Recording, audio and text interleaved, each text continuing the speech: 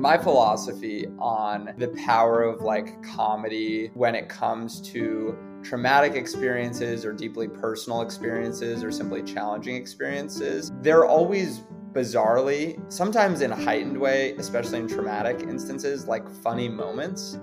And finding those funny moments, creating laughter from them, creates some element of joy. And like finding joy in challenging things is like a really emotionally productive way, for me at least, to move through the world.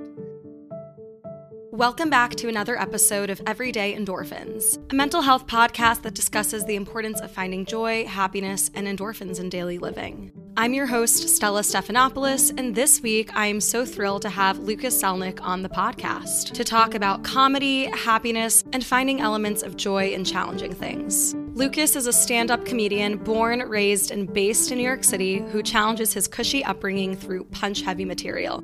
You might have seen some of his content on your For You page on TikTok, where he's received over 50 million views on some of his videos and amassed a huge following of over 250,000 followers across social media. He's appeared in the San Francisco Sketch Fest and the New York Comedy Festival. He's also been featured in the New York Times and appeared as a guest on Amazon Prime Video's Sports Talk Game Breakers and is a tour opener for Ashley Gavin. In 2022, Lucas started headlining comedy clubs nationwide, and he also received an MBA from Stanford's Graduate School of Business.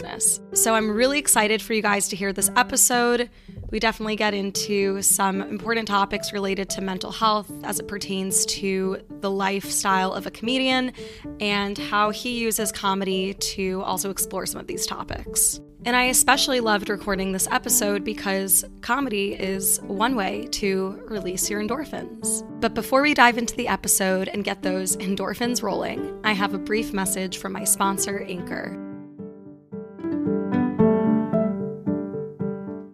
Hi, Lucas. Thanks so much for coming on to Everyday Endorphins. Thank you for having me. We were talking a little bit about this earlier, but I swear the TikTok algorithm really knows how to find their niche of people, which is how we ended up coming back into contact. Your TikToks were coming up on my For You page, and I was like, oh my God, Lucas, my former, I guess, boss, kind of, during my summer internship.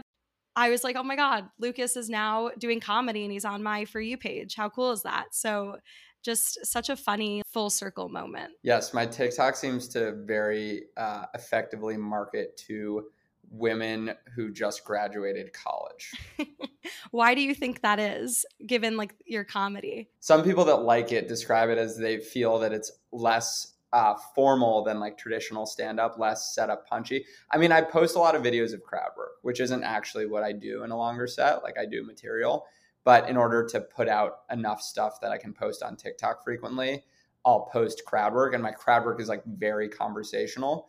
So I think younger people are connecting with slightly less formal stand-up versus what they expect, which are like kind of one-liners. Yeah, that's a good point. I feel like a lot of the comedy content that I see, at least on TikTok or like Instagram, will be comedians like sharing their jokes, but less so the comedians actually engaging with the crowd. I didn't realize that was called crowd work, so now I learned something new today. There you go. So early into the podcast. Yeah, already learning. Exactly. Well, how did you fall into comedy? Well, you never fall into it. It's utterly painful and it's torture. And if you want to do it, you have to push yourself into it every single day forever until you die. But I got out of school. I was working in entertainment. I was passionate about comedy. I love making people laugh. And I just did not feel any connection with any of the work I was doing. And everything felt like a job until I tried comedy. And I started with improv comedy, and I was like, this is not it for me. Because it was just like improv warm-ups. They'd be like, go like, you know, and then I'd just be like, I'm an adult. I can't like do that without wanting to kill myself. So I didn't do that for too long, but I did do UCB training, and I realized that I enjoyed performing for people. And then I kind of just pushed myself into taking like a stand-up class. It was probably when we were working together, if not maybe a little bit after. I just connected with how it was done, and more importantly, really connected with the community of other people doing it. And over time, I just decided like, this is what I want to do with my life.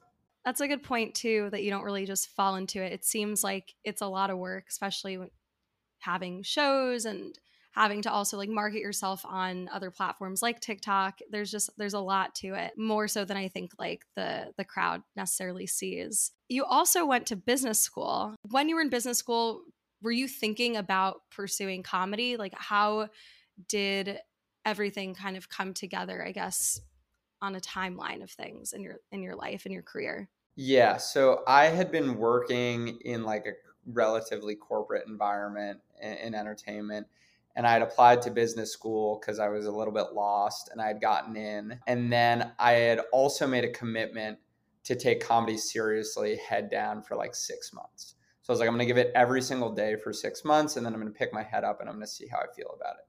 So I did that, and then I picked my head up and I was like, I think this is what I want to do with my life. So I called the business school and I said, can I defer a year and do comedy full time and then maybe come in 2 years? And they said, no, are you crazy? Are you high on crack? Why would you ever be able to do that? And I said, fair point, sorry. So then I was at this kind of crossroads of like, do I go to business school or do I do comedy? And literally the week I was making that decision, the pandemic started. So it kind of helped make my decision because I was like, I can't perform comedy. I don't know how long this will last. I can do my first year of business school while this is all going on, and then I can like kind of figure it out from there. So that was the timeline of that. By the time I started business school, I knew I was passionate about doing comedy. I was not certain that I wanted to be a comedian. And I started writing scripts with a writing partner who was another stand-up I had met through doing comedy.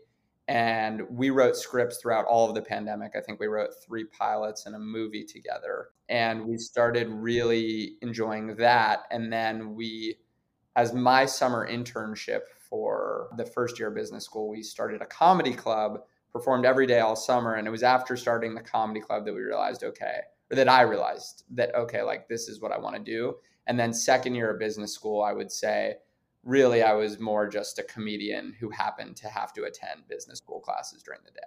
That's such an interesting like experience. And I feel like COVID made it so unique because COVID really allowed people, obviously the pandemic was horrible and a lot of people suffered from COVID, but putting that aside, just having the world kind of be on pause and having all this time on your hands to do something like that's really creative, I think is super special. So, do you think that like COVID in particular really made an impact in the trajectory of like how you started with comedy and then moved forward with it? Yeah, I mean, I think with everything, I don't think there are any live performers that are like grateful for the impact that COVID had on live performance, just because I couldn't get on stage. And that's pretty much the only way to get better at stand-up in particular.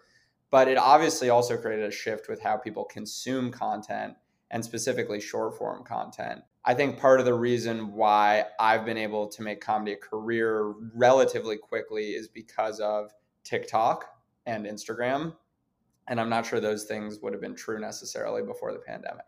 So I'm grateful for those, like, I guess, industry shifts or the rise of those platforms. I mean, I'm not grateful that like, China has like all of everybody's data forever. And like this will probably be the United States of China very soon. But I am grateful that I've made a personal financial profit from China's capture of our data.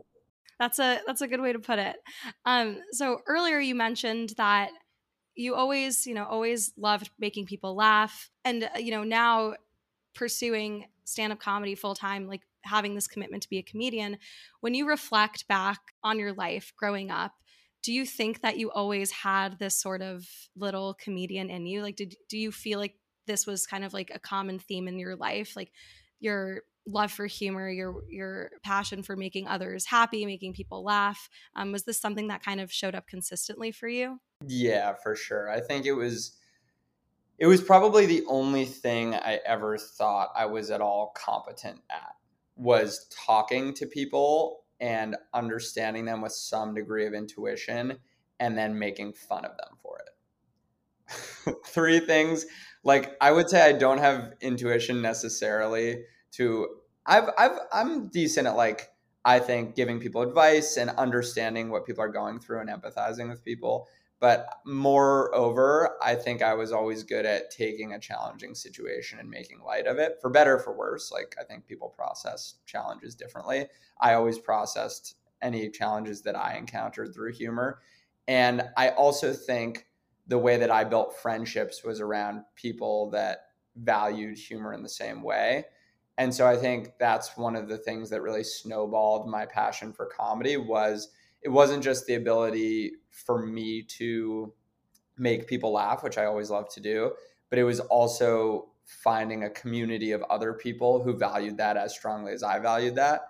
Because even as late as like college, I was trying to create comedic sketches with some of my friends, and they were like, "Dude, we love joking around, but like I want to be a consultant." And so like I think I was running up against that until I got to comedy, and I was like, okay, these are kind of my people that have the interest, the same interests in living like comedy in the way that I do.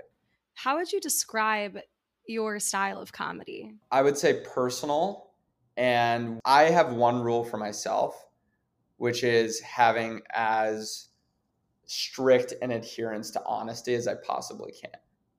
I think like one of my goals in comedy, which weirdly, I think my approximation of its importance has changed over time. But one of my goals going into it was to have people know me and see me as well as like my best friends do, basically. And I think that comes from finding a way to communicate who you are off stage, on stage.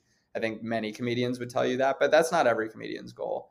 So my process has always been working through my own experiences and trying to put a very fine point on how I process them. And I think when I succeed at doing that, even if it's not necessarily relatable, which sometimes it is, I think when anyone can accurately describe what their mind goes through, because I think a lot of people's minds work the same way. But even if it's not relatable, if you can describe how your mind works well enough that people really understand you, I think you can make a lot of things funny. On that point about like finding that sense of relatability, I know that personally I find things funny when I feel like I can relate to them. Like if I'm at a comedy show and I hear a comedian say something that I'm like, yeah, this has happened to me, or like, yeah, like I totally get that. I tend to find it funny.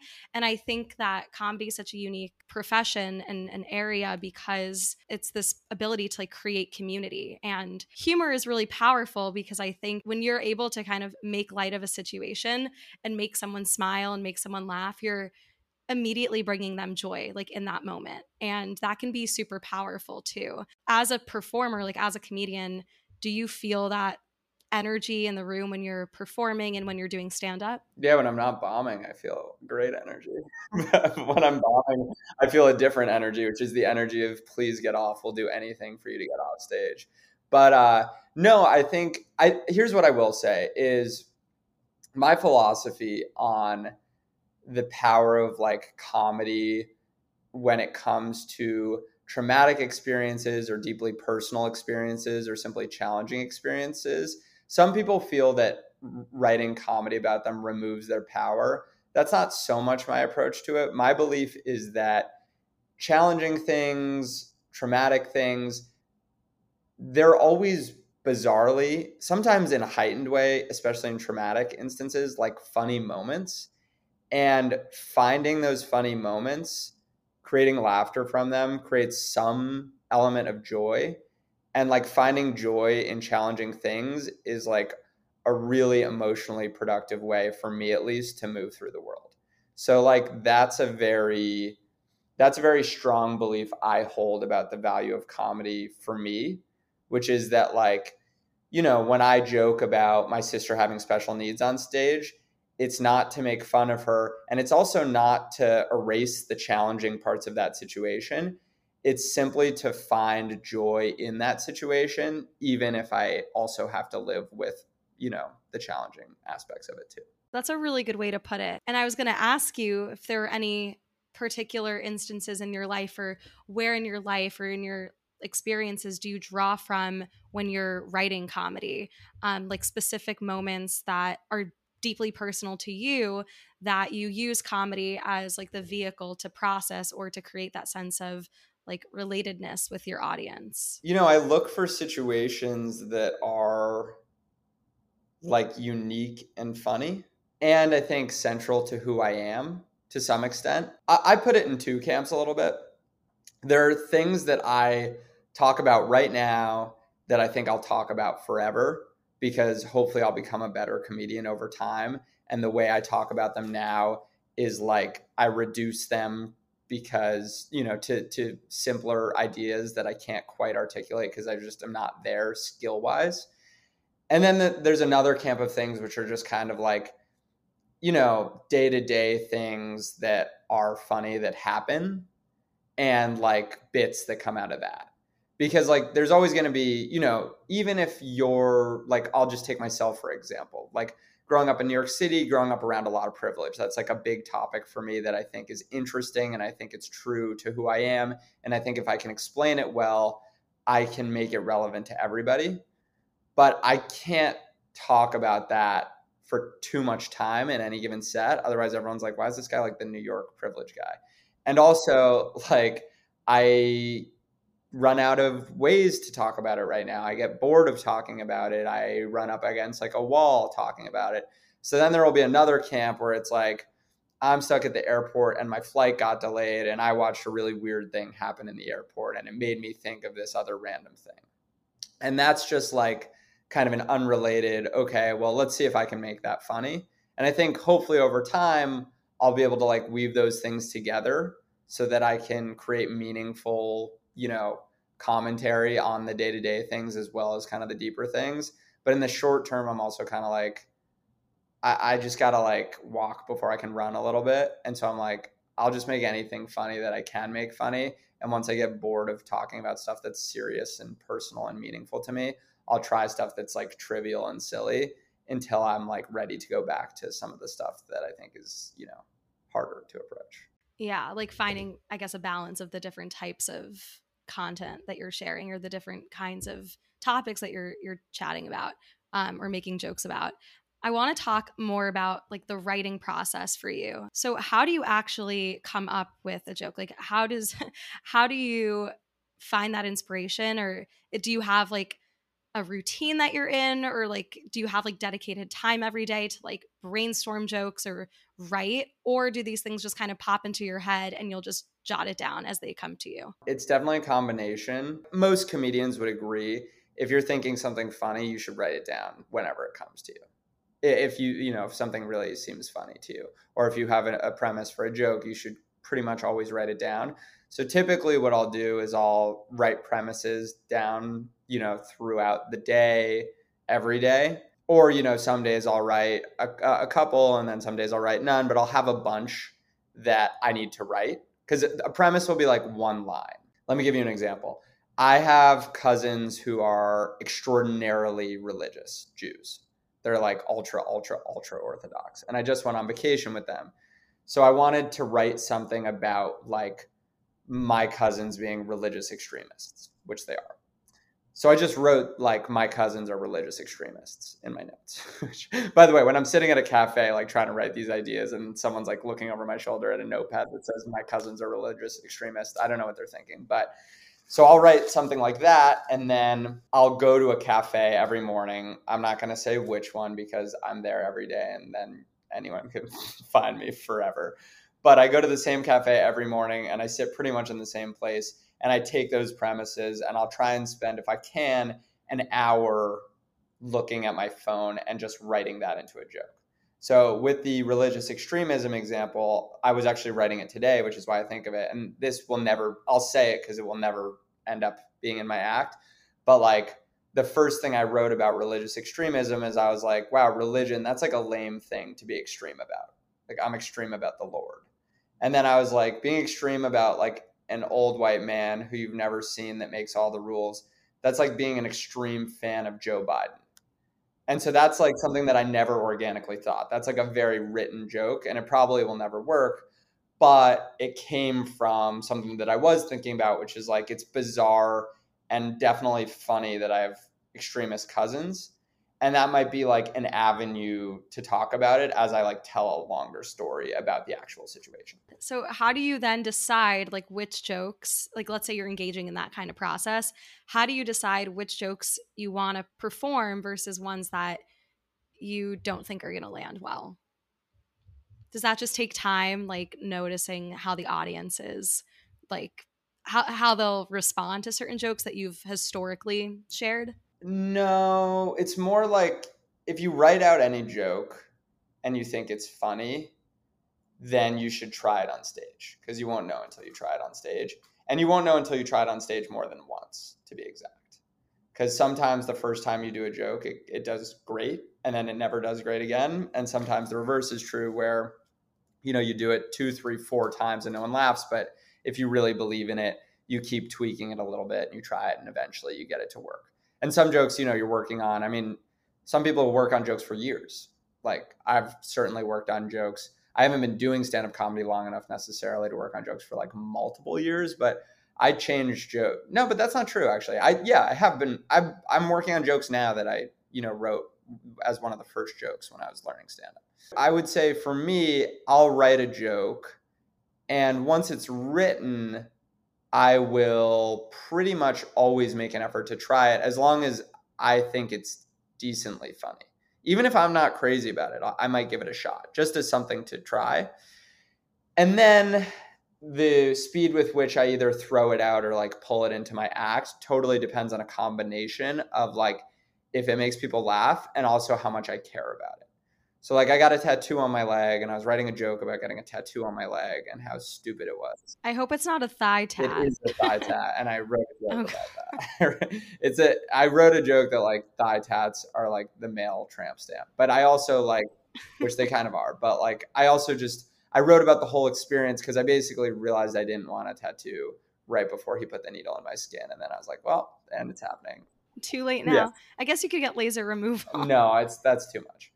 I need to live with it now. It's like a record. Now you're committed. Yeah. You almost convinced me into it just now. That's how barely I believe in this tattoo, but you know what? I believe in it to that extent, at least. So I was writing a joke about that, and I was doing it, and it was like sort of working. I got like a couple parts of it working and a couple parts of it weren't. But I was also just kind of getting bored with talking about it. I was like, why am I talking about this? Why is this important to me? Is this important to me? And then I kind of decided like this isn't super important to me, at least not right now. So I'll always have that joke and I can come back to it. And like maybe there will be a place. This also happens where you'll try something, you'll stop doing it. And then 6 months later, you'll be like, oh, now it makes sense to me. But I stopped doing it just because in addition to the fact that it wasn't working very well, it was kind of like boring me to talk about. When you're testing out these jokes and you're not sure if they're going to land, what happens if you don't really get good feedback from the audience? I feel like you need to have like thick skin as a comedian when you're standing in front of tons of people, trying out a new joke. You're not sure if they're going to like it and no one laughs. Like, how do you not take that personally? How do you move on? And how do you just not let that really get to you? You just do it so many times that like you kind of get numb to it. To be honest, I think the people in the crowd are much more upset on my behalf than I actually am, because people have like such nerves and secondhand embarrassment for stand-up comedians. But I'm like, we do this all the time. And like, I'm better now than I ever was before. So like forget how much I bomb now. I used to bomb a lot more, So like, it's like when I get a bomb now, I'm like, that's fine. I think when I bomb a couple nights in a row, or like I'm really kind of like slamming my head against a wall and it's not connecting, that's when I get down on myself. But like any given night, I'm like, you can usually identify a couple things that are going on. You can look at the crowd and you get a sense. You'll always like discount the bomb somehow. So you're like, I know I did something weird. I know they did something weird. I know something weird happened. I know the person who I was following was incredibly good and hard to follow, or so bad that they were hard to follow. Both things can be true. But, typically for me, it's pretty rare that I'll go up and bomb without expecting it now, because most comedians get so much information about what leads to a bad set, that even if it's my headspace, I mostly surprise myself by doing well if I'm in a bad headspace. But if I'm in a bad headspace where I feel like I'm going to bomb and then I do, I'm like, right, that makes sense. So there's very few times where it's a good crowd. It's a good, it's an easy person to follow, and all the things are set up perfectly for me to succeed. And I go up there and it doesn't go well. But yeah, when that happens, that's probably the most jarring thing, where you go, oh, they seemed great, but they don't like me. That's probably the roughest way to bomb. Shifting gears a little bit, and this is a great segue into what I want to talk about next, is how you take care of your mental health and your well-being. So obviously there is this relationship between humor and happiness like we've described, and I recently saw this thing on Instagram. It was like a post about the different like neurotransmitters in your body and different hormones in your body and how you can like get more of those. So for example, like if you want more serotonin, like go in the sun. But if you want endorphins, have chocolate and go watch comedy. So clearly, comedy is an activity. It's something you can go and see that will bring you joy and happiness. But shifting more into just this idea around like mental health and wellness and how you take care of yourself, either in moments where you're not expecting a bomb and it really sucks, or just in life when you've dealt with hardship or struggle or challenges. What is your mindset to get out of that? And, how do you take care of your mental health? Yeah, it's a good question. It's actually, the more I do comedy, the more I realize how challenging it can be from a mental health standpoint. I think the biggest thing, surprisingly, it's not bombing. It's almost the opposite. The amazing sets, like it kind of feels like you're on drugs, and then it's like a come down from an amazing set, because it's basically the most joy and the most happiness and this extreme adrenaline like feeling, only to then be met with getting off stage and just like back to normal life. And so I think it's created a bunch of challenges for me, in addition to just like having a hard time being present outside of comedy, because comedy is this insane thing that kind of like snaps you into being present, and then feeling a little bit absent-minded or like lost outside of comedy. And it's been kind of hard for me, honestly. The more I do comedy, the harder it's been from a mental health standpoint. It's weird. The way I describe it is that I'm the most fulfilled I've ever been, but not necessarily the most happy. And so I think the impact like comedy has on an audience and the impact it has on a comedian can be very different, because for an audience, that laugh could be really healing. And for a comedian, killing could be kind of damaging in a weird way, because it like fries your brain because it feels so good. And then you're kind of off stage and you got to figure out what to do with yourself.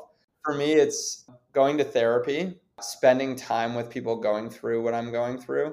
So whatever part of it has been an adjustment, like this year, the adjustments that I've had to make are like, for the first time ever, getting stopped and recognized, specifically in New York, from like the videos that have done well on TikTok. And once that starts happening, it feels a little weird, because you think, it's not that it happens so much. It's more just that once it happens a couple of times, you go, are people looking at me? And it's kind of a weird feeling. And then you have to figure that out. Just like trying to step up to the plate a little bit and start to do bigger shows at bigger venues and more legitimate clubs, and the kind of performance anxiety and the fear of failure. And then in general, just like the lifestyle of being on late at night and feeling, like basically a natural high from comedy, and then off during the day, and those kind of like peaks and valleys. And with all that, I'm trying to, spend time with people in similar situations, talk to them about it, talk about it in therapy. And then I've started trying to meditate a little bit, just to have a better hold on how I can make myself feel present on command versus, when it's forced upon me. And I think that will help me, hopefully, on stage and off. That's a really interesting point you bring up, just the build up to a show and coming off this like huge adrenaline rush, endorphin high, whatever you want to call it. I recently interviewed a DJ, and she talked about this term. She called it like post-performance depression, kind of, because you're like so high and then the show ends and you're like, okay, now what? And that's definitely like a really hard thing, I think, to navigate, because like those experiences are super valid. Like just because you had like an amazing show, or you had like, you someone on the outside could think like, oh, you have such a great life, like you're pursuing your passion doing comedy, and comedy's really fun, and like, oh, this looks really sexy, whatever. But like the day in the life actually of what you're doing is much more challenging than maybe what it seems to be. So I think like figuring out how to make it less of an extreme is super important, like coming off of this high and then feeling like such a low. So how do you try to find like that equilibrium besides meditating, which I also want to ask about? But if there's any other strategies that you do to like balance out the two, would love to hear that. Yeah, I mean, it's challenging because you can't really take away from how intense doing stand up can be in a good way, but like intense, because it's a lot of adrenaline and it's a lot of nerves, and then it's a big rush when you're up there and then it's over. I think I try at the very least to take one night off a week that is like, not only do I not have a show, which might happen more than once a week, but like I also don't do anything comedy related. So, maybe I'll write in the morning or I'll work during the day, but then I'll really like, I'll try and go to bed early, or I'll watch a movie. Last night was a good example. Like I was going to give myself, I did have a show, but afterwards I was going to try and give myself like kind of a self-care night. And there's a comedy special I wanted to watch. And then there's also a movie that was just not about comedy that I also want to watch. And I watched the movie because I was like, just cool it a little bit, because you get very obsessively minded.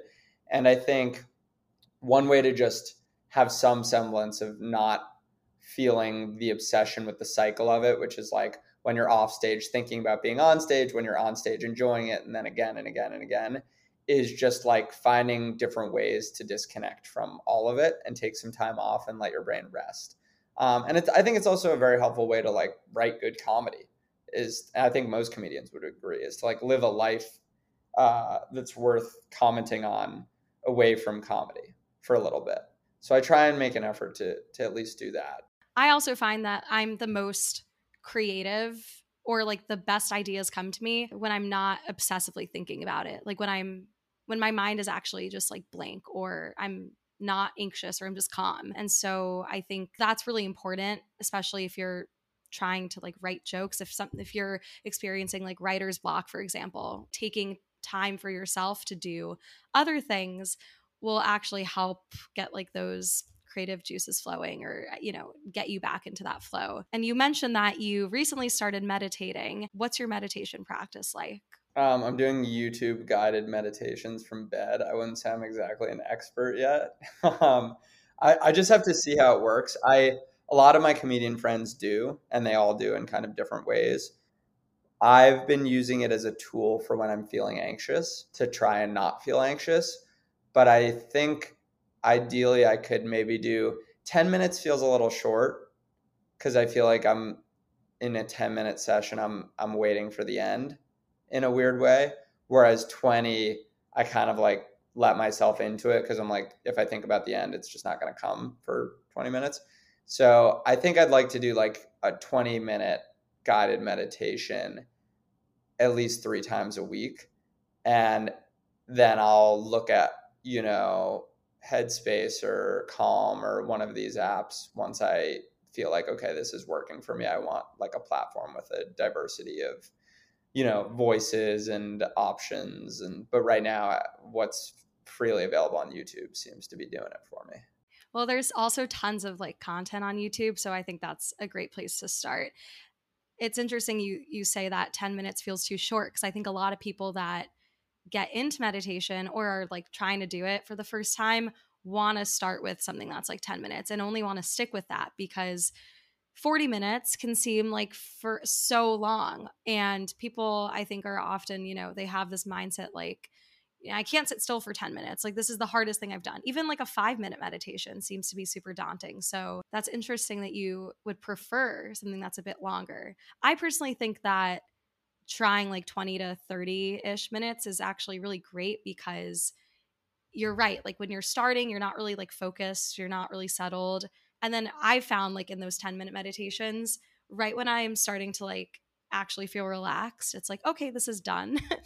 And so like when you, and you'd be surprised also, like the more you do it, like I think that like it would come pretty easily to you if you commit to it and just try even like a 45 minute meditation, because the time can like really pass. So curious to see how your whole like meditation journey goes.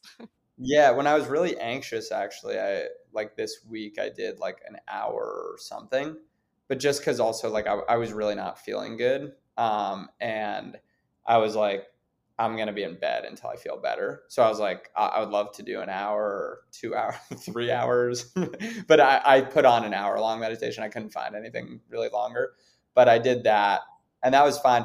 The problem with me is I typically have two modes, which is very lot of chatter going on in my brain, and then once it turns off, I go immediately to sleep.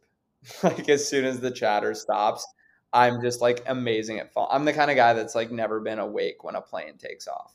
So like as soon as I can clear my mind, I usually do fall asleep. But in this particular instance, I think 20 is kind of the right amount of time, because I go, you're not going to get a good nap out of it. I'm like an hour, I'm like, once I'm 20 minutes in, I might just drift off. But in a 20-minute, I'm like, you're not going to even get a good nap, so don't even go there. But you also have too much time to like have a chattery mind. So that's how I've been thinking about it. But we'll see. Another thing that's helped, I started a podcast talking at length. I didn't know that. Yeah, well, it hasn't been released yet, but with another comedian, we recorded 10 episodes. It's a comedy podcast, but the conversation ranges, and talking for an hour for me. I mean, I can't imagine that listening to me for an hour is a good consumer experience, but for me, talking for an hour is quite helpful to be present and kind of zone out, or at least have a good connection between what I'm feeling and what's coming out of my mouth. I could attest to that too. Because, for example, when you're recording a podcast, you need to pay attention. You can't be on your phone. You can't be looking around. Like you have to be focused. And it's different. Like I think that the nature of virtual recording is a bit different than in person. Like the in-person experience is really special. And like the time I find can go even faster when you're doing an in-person recording. But just like podcasting in general, the way it works, like it forces you to be on and focused. And it also really energizes me. Like when I get to talk to people and hear their stories and talk about topics that I'm interested in that are largely around mental health and happiness, like that really energizes me. And so in a way, it's like kind of a meditation. So I think you like starting this traditional meditation practice coupled with like doing your podcast, like finding other things that allow you to focus and build those like skills to stay present, all kind of contribute to bringing more meditative practices into your life. A lot of what I talk about beyond just like meditation is health and wellness at large. So over the course of your life, how has your perspective of health and wellness shifted, if it has at all? Let's see. I still eat like shit. Am I supposed to not curse on this? Too late. No, that's fine. I don't eat well, so that hasn't changed. I mean, I think I eat less poorly than maybe I did in college, but that's a really low bar. But I exercise a lot, which I think is something I've been doing for a couple years, but it's a thing now where all of the mental health challenges I've had doing comedy are pretty recent. And so exercise has been something that helps me clear my mind. And adding meditation to that, I think, will also help me clear my mind. Health and wellness for me, they're means of like feeling good physically while not getting into unproductive ways of thinking. Just like not having the luxury to sit around stewing over things that aren't, changing, or I don't know, like it's a way to kind of just like zone out. And I find that when I zone out, I also get a little bit more perspective, because I'll be working over something in my head. Like I'll be like nervous about my, 30-minute comedy set that I'll be taking on the road this fall. Because I'm like, oh, is it good enough? Or do I have enough material that I want to do or whatever?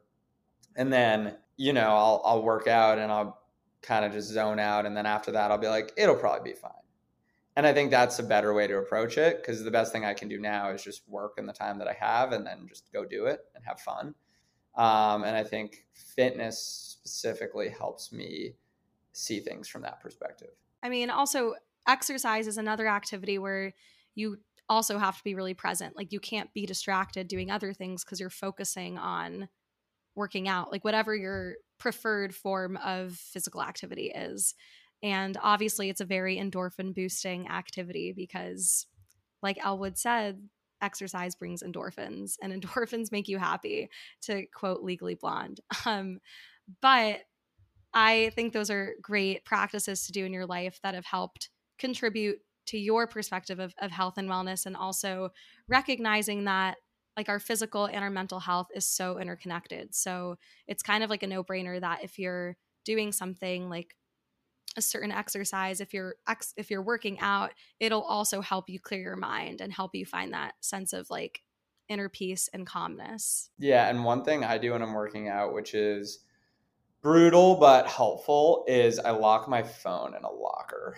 Not every time because I can't have music, but I'll work out cold, no music, which sucks. But sometimes, especially like because all of my job that is not doing stand up happens on my phone. Like when we sell tickets, I get a notification on my phone. When, we post Instagrams or TikToks, all the views, all that stuff happens on my phone. There's like a lot going on my phone specifically, emails, conversations with venues, like all the stuff that's not comedy but required for me to make a living doing comedy happens on my phone. And so especially when my phone's busy for whatever reason, any of that is active, locking it away and just not having access to it for an hour is like incredible. That's a good point, because it's like it's part of your business. Like your phone is what you're using to do everything to support yourself doing comedy. And I get stressed enough with just like Instagram notifications and regular emails. So I can only imagine, just it's a lot. So I think it's good that you like put it away. I don't think I could ever lock my phone away because I need music or like something to listen to. So I guess that's like a unique skill that you have. Yeah, it just comes from a flaw, which is that I can't keep away from. Like one of the things, which is like a business thing, is I have on my Instagram that you should DM me to get ticket links to all my various cities, because I don't have a link tree because it lowers conversion. So I just have my mailing list as my one link. So to send people links, I need them to DM me, which is like not really a sustainable thing, but it's what I'm doing right now. Meaning that like every hour or so, I'll get a couple requests being like, hey, where can I see you in Chicago or Philly or Boston or Toronto? And then I'll send them the link.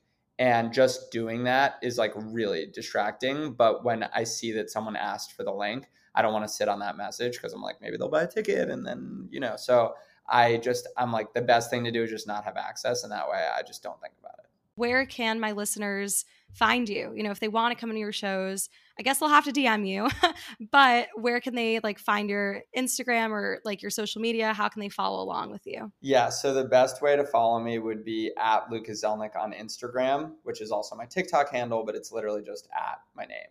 And on Instagram, you can see some clips that are exclusive to Instagram. You can get links to my shows through DM, unfortunately. I have a show every other week in New York City that you can come to. And I'm also starting a podcast, which will show up on there too. So that's probably the best hub where all the things I do can be found.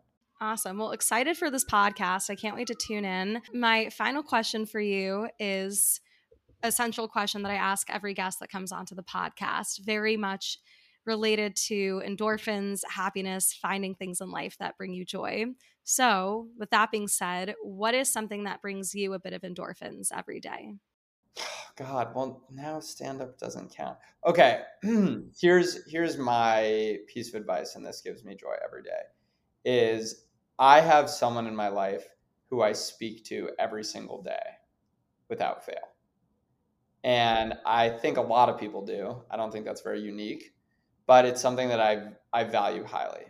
Is just have at least one person, doesn't have to be only one person in your life that you speak to every single day. Because I think for me, one of the most valuable things that stays consistent across how I'm feeling is my comfort level with someone with whom I'm very close.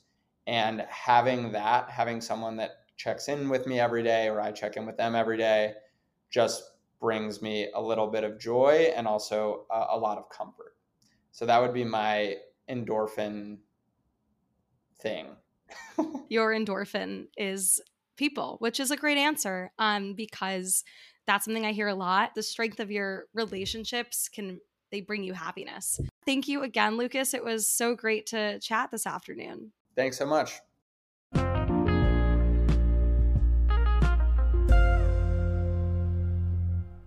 Thanks for listening to this episode of Everyday Endorphins. If you liked what you heard, make sure to like, rate, and review this podcast on whichever platform you prefer. You can also follow along the Everyday Endorphins Instagram account to stay up to date with episodes, future events, and all things related to mental health, well-being, and happiness. Don't forget to keep spreading endorphins and find things in life that bring you joy every day. Until next time.